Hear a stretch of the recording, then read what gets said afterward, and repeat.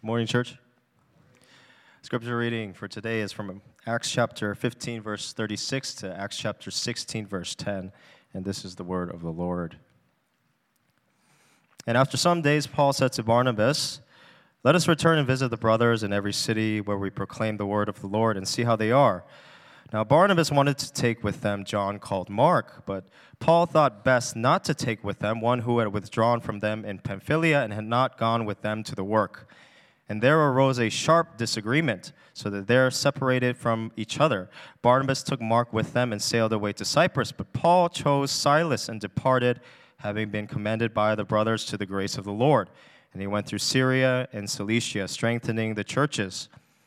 Paul came also to Derbe and to Lystra. A disciple was there, named Timothy, the son of a Jewish woman who was a believer, but his father was a Greek.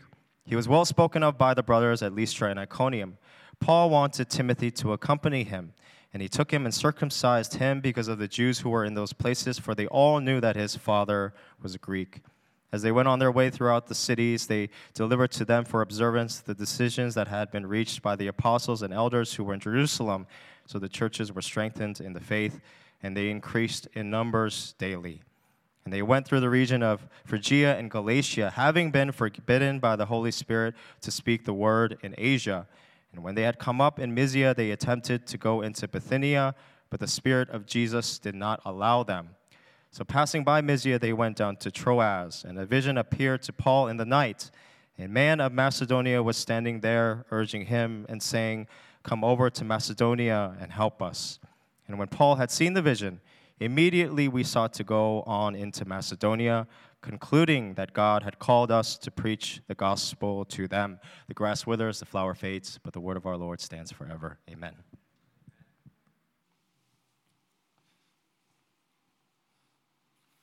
Well, good morning, everybody.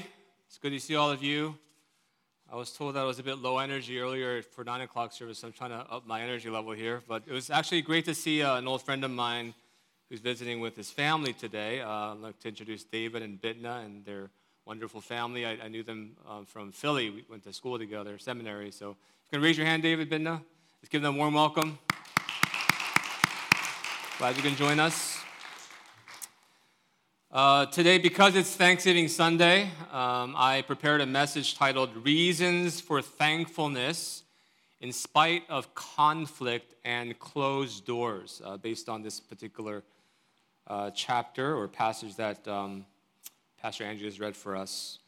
Hoping that God will use a message to really deepen your gratitude toward Him, not just for today, but every day. Last week, we learned about the Jerusalem Council and their refusal to basically give in to the demands of those who claimed that salvation was not by grace alone, but also by being circumcised and by keeping the law of Moses. And we said that the council's decision, right, their very good decision, served to preserve the purity of the gospel, but also the unity of the church. It was a very important meeting that had long-lasting implications. But since there was no internet or USPS to deliver the news to the surrounding churches, Paul wanted to revisit the churches that he helped plant with his fellow missionary Barnabas. And, of course, he wanted to deliver this important news to the surrounding region, which leads to the talk about going on a second missionary journey. And so that's where we are in the story today. Now, I'm sure many of you experienced this before, but whenever a church plans to send out a team to the mission field, there's normally a lot of healthy energy and excitement. And during the planning process, the church tends to become much more unified than before because there's a common goal that everyone is now focused on. And so when you have two of the most godly men on your team, like in this case, Paul and Barnabas, you would think that there would be no issues, that there would be no drama or division, but that's not what we read about here. Verse 37 says, "Now Barnabas wanted to take with them John called Mark, but Paul thought best not to take with them one who had basically abandoned them on the prior trip. Now, the author Luke here doesn't tell us exactly what the deal was with John Mark on the prior trip and why he chose to desert the mission. But as I mentioned in one of my previous messages, I personally think that it was because that first trip was much more than what John Mark had expected it to be in terms of hardship and difficulty. Who knows why John Mark abandoned the trip, but we do know that whatever his reason was not a legitimate one in the Apostle Paul's eyes. And so Paul was strongly against taking John Mark on this second trip, and he didn't take a soft diplomatic position here. It wasn't like, please, Brother Barnabas, in my humble opinion, I don't think it would be a good idea. No, it wasn't like that.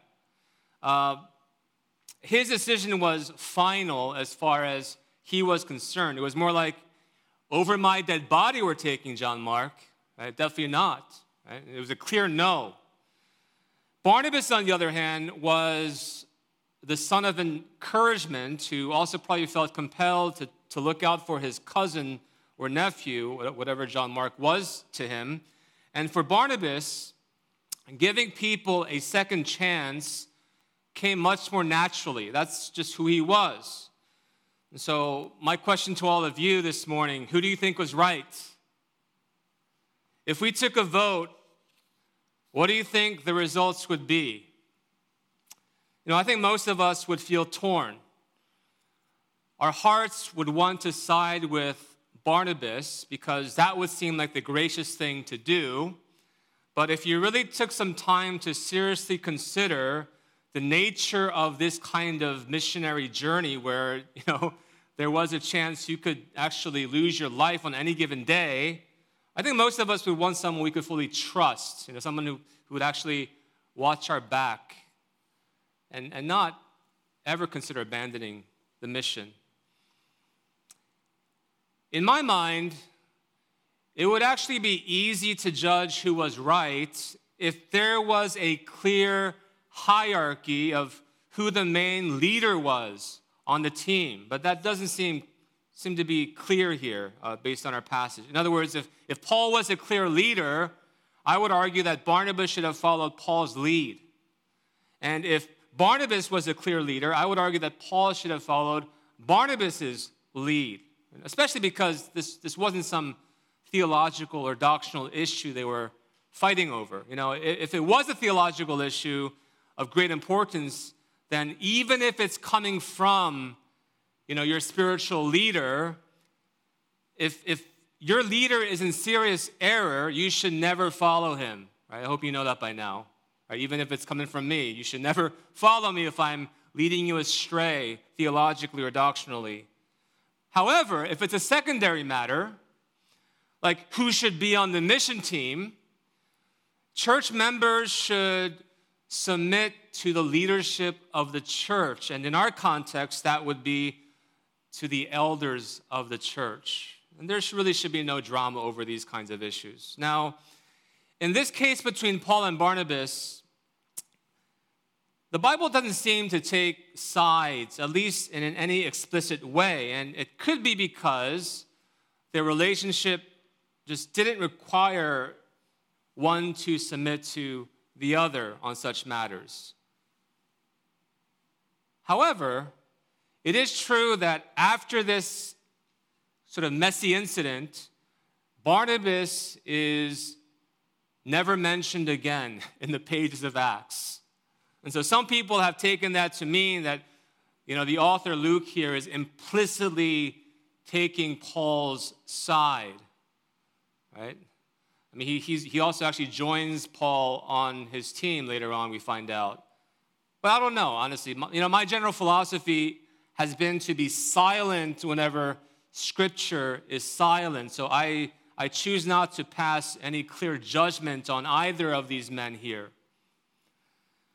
But even if, let's say, even if no one did anything necessarily wrong, I think we can all agree that this still wasn't what the church was expecting between these two godly men.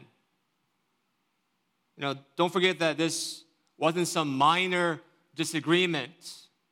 We can all expect to disagree with each other on a variety of issues, right? It happens all the time. Like those kind of disagreements really are no big deal. Like, for instance, you probably don't know, most of you don't know this, but we recently ordered a wooden cross to be hung on this back wall behind me. And it's actually been planned for many years, so we never gone to it until recently. And my position has always been, look, it's got to be at least 7 feet long, okay? I'm talking about a nice sizable cross, right? But there have been people pushing against that idea, like that's too big, 6 feet maximum, Pastor. And so there was always this back and forth. And recently, the guy, he sent me some sample stain colors, and I had to choose from 4 different colors. And look, it's impossible for anyone to agree on those kinds of issues. It's a given that there will be disagreement. But no big deal, right? No big deal. It's not that important of an issue. So Luke tells us that this wasn't just a minor disagreement, that this was a rather sharp disagreement. That's the language he uses. And that means it was a very emotional disagreement, which actually led to these two men to go on their own separate ways. It's like they had this, like a divorce almost. And no doubt this would have discouraged many believers in those days, don't you think? It probably would have been perceived as a leadership failure in some way. And can you imagine being John Mark stuck in the middle of this argument? Think about how bad he must have felt, where these two very significant leaders in the church decide to sever their partnership because they couldn't agree on their assessment of him, of his character. Imagine being that guy stuck in the middle. Must have been difficult. Brothers, sisters, wouldn't it discourage you if Christian leaders whom you respected for many years, think about our own context today. Christian leaders you have respected for many years decided to break up their partnership because of a sharp disagreement. It's just not what you want to see from your leaders, right? For those of you who follow what goes on in our evangelical world today, doesn't it break your heart to know that many of the evangelical leaders of our day are in fact, sharply divided over a whole slew of issues? The men who began the Together for the Gospel movement, if you didn't know, are no longer together as they used to be. Right? There's enough disagreement and division among them that they decided to make this upcoming conference their last one. That's just one example of the kind of division that's out there right now. And when I hear things like that, it actually discourages me because in my own way, I depend on such men, right, to keep it together so that others in the church would benefit from their leadership. Having said that, I've learned early on that as a Christian, I'm not to place so much of my hope in people because, as the saying goes, even the best men are men at best. And that's important to remember because if you understand that about people, you will not allow human failure to discourage you to the point of despair. On the other hand, if you're someone who places too much of your hope in people, you won't be able to recover when such people fail you. That's why you see people leaving the Christian faith in droves these days because leaders have failed them. And what I want to say to you this morning is that, brothers and sisters, do not be the kind of Christian that leaves the faith because your favorite pastor or your favorite leader has failed to live up to your expectations. Rather, when leaders fail, use their failure to strengthen your own conviction that everyone is truly a sinner in need of grace, and use it as an occasion to grow deeper in your reliance upon the grace of our Lord Jesus. Amen? And I believe that that's how we're supposed to respond here to Paul and Barnabas' conflict as well.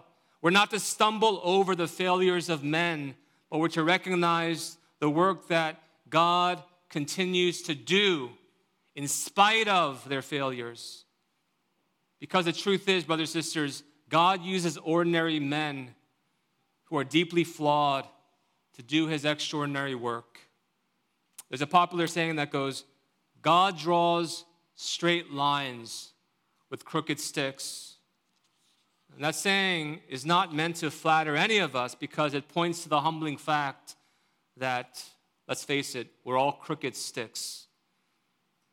And while it's meant to humble us, it's also meant to remind us that God can use even deeply flawed people like ourselves, like your failed leaders, to build his church and to accomplish his purposes in this world.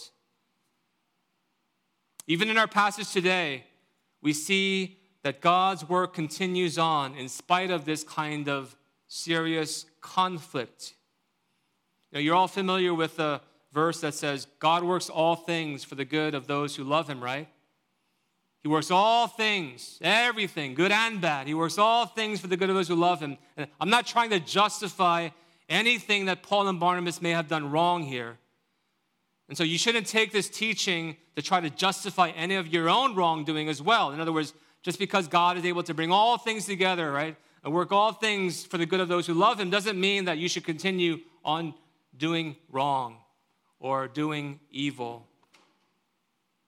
But it still is important to know that God is able to work all things for the good of those who love him, that he is a sovereign God, that somehow he is able to overcome evil and sin. So here's an example of some of the good that came out of this bad situation. You know, the most evident example is we see Paul immediately gaining Silas as a new ministry partner. And not only that, later on during the trip, probably a more significant relationship is formed with Timothy. Young Timothy he meets. Timothy probably heard the gospel during the first trip Paul took, and now he connects now personally to Paul on the second trip, and they forge a very special bond that allows Timothy to become this very influential pastor.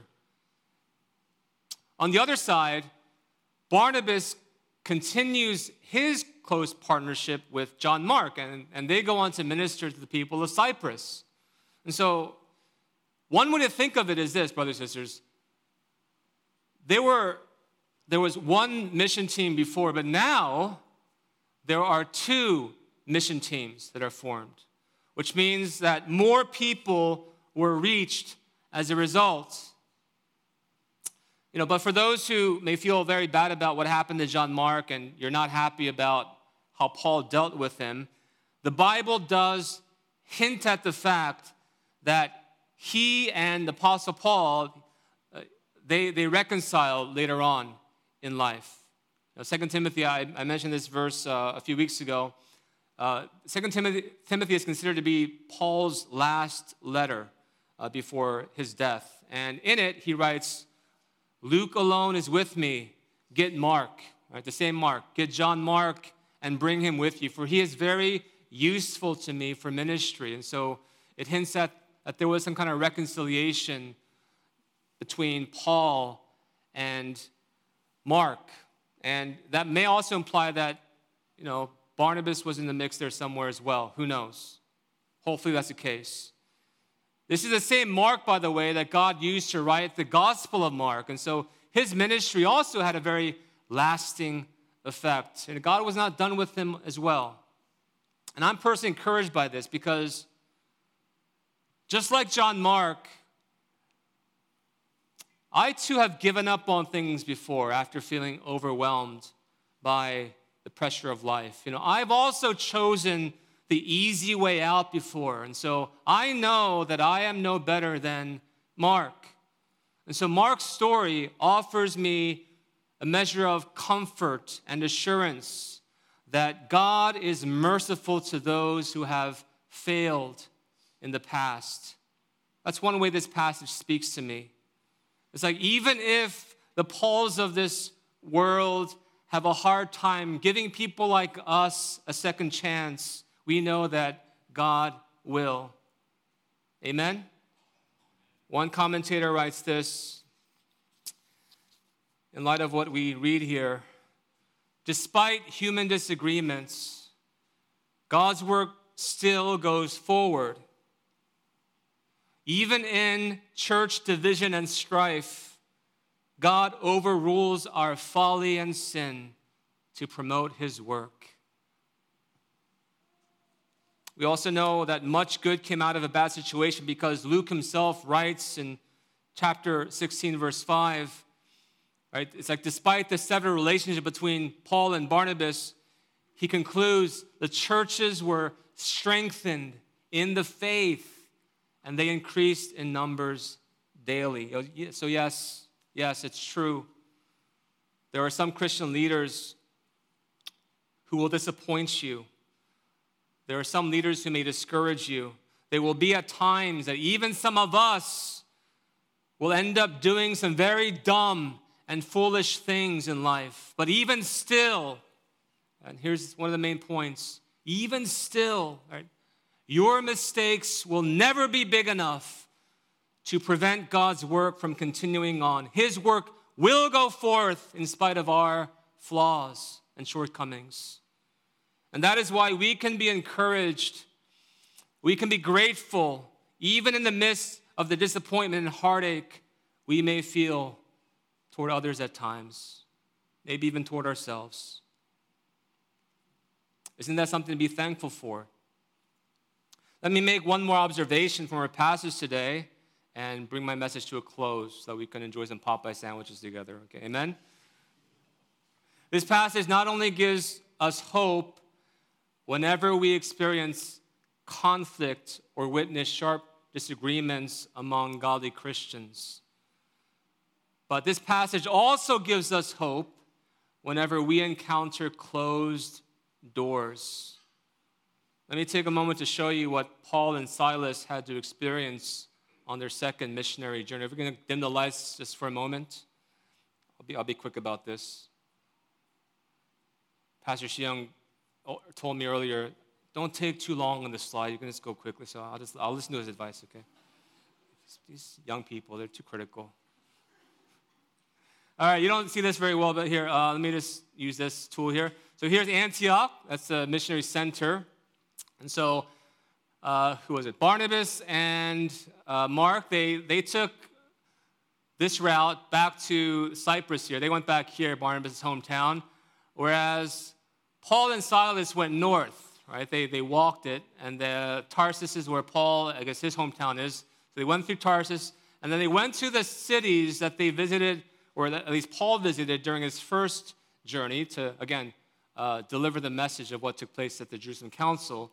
And so it says, though, if you look at our passage, by the way, this is where Lystra is where Timothy joins them. So the special relationship with Timothy is forged there. And based on what we read, Paul really wanted to minister in Asia, okay? These are all the cities mentioned in the book of Revelation, by the way. I mean, he connects with them later on, I guess. Not on this trip, though. The only city he hits later on his way back is Ephesus, okay? But on his way through Asia, initial trip through Asia, he is told not to minister, right? It says that the Holy Spirit prompts them not to minister in Asia for whatever reason. We don't know why. But, and so basically the door is shut on Asia, okay? And then it says that, well, when they're at Mysia here, that they really wanted to go north toward Bithynia and Pontus and minister there. But again, mysteriously, the Holy Spirit blocks their path and says no. And through a vision, they're told that they're to go to Macedonia, which is here. And so they end up going from Troas to, Philippi. There's Thessalonica, some familiar names. And down here, there's Corinth, the great city of Corinth. And that's the path they end up taking. And so what I wanted to highlight from this passage is that Paul and Silas, they were essentially traveling farther than they've ever traveled in their lifetime, probably, right? It's a very arduous journey, They're extremely tired. They probably had a game plan they wanted to follow, but, they're facing these roadblocks. God essentially shut the door on them at least a couple of times. You can turn the lights back on, probably. Proverbs 16 verse 9 says, "We make our plans, but the Lord determines our steps." Right? And this is kind of what we're seeing here in our passage. This basically implies that God determines our steps by sometimes telling us no. Right? Don't go here.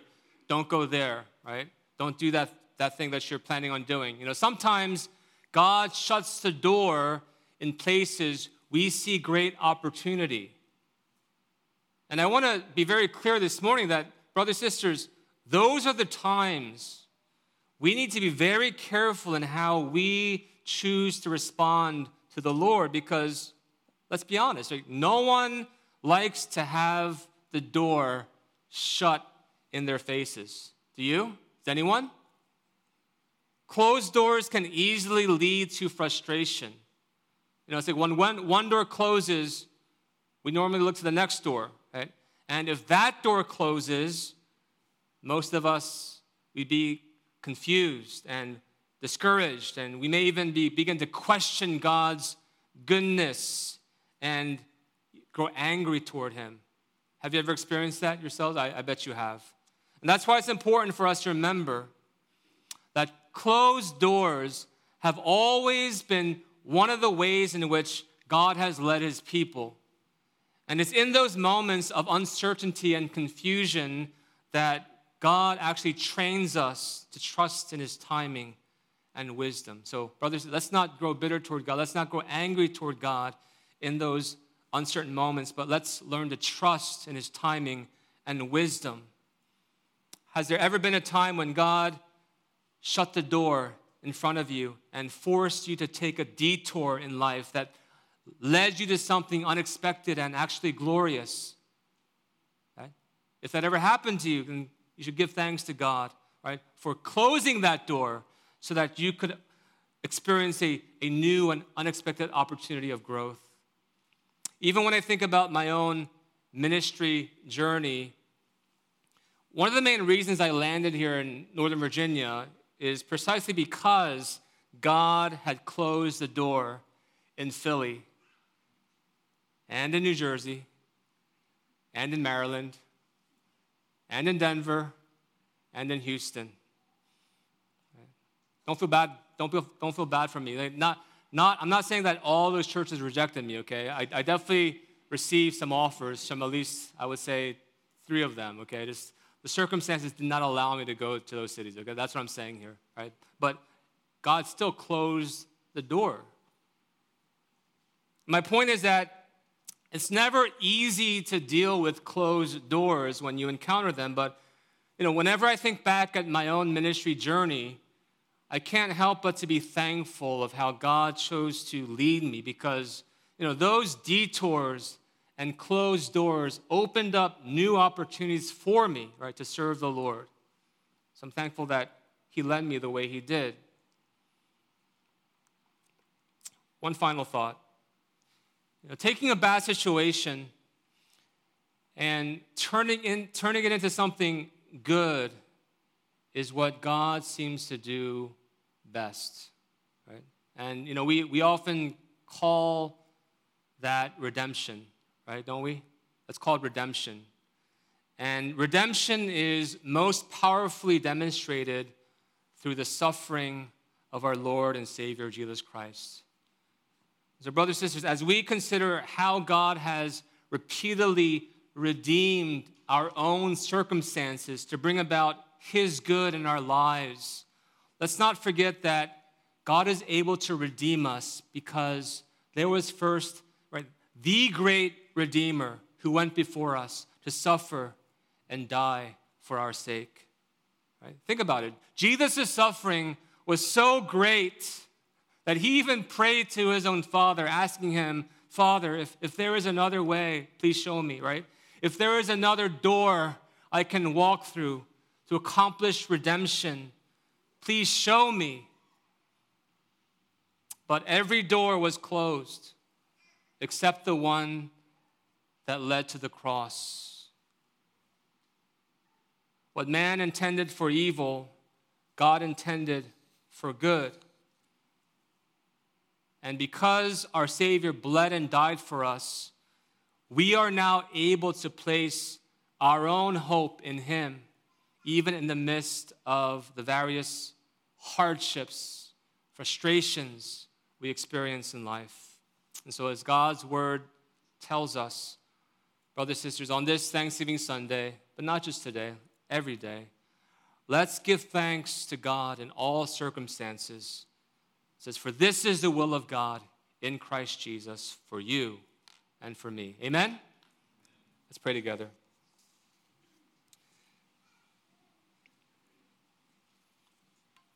Dear Father, on this Thanksgiving Sunday, we want to be reminded of your greatness and that your kingdom will always prevail, that nothing can thwart your purposes in this world. We find great comfort in knowing that you truly do work all things for the good of those who love you. In spite of our own personal flaws, in spite of the relational conflicts and sharp disagreements we may face and encounter, in spite of the roadblocks that we try to overcome. But just as you strengthen your church in Paul and Barnabas' day, we ask that you will be gracious in continuing to strengthen your church today, our church. Where there has been conflict, may your people work toward peace and reconciliation. And where doors have been closed shut, may new doors be opened that would assure us of your presence and allow us to walk in the unity by the power of your Spirit. And it's in Jesus' name we pray. Amen. So I'll stand together and give praise to God.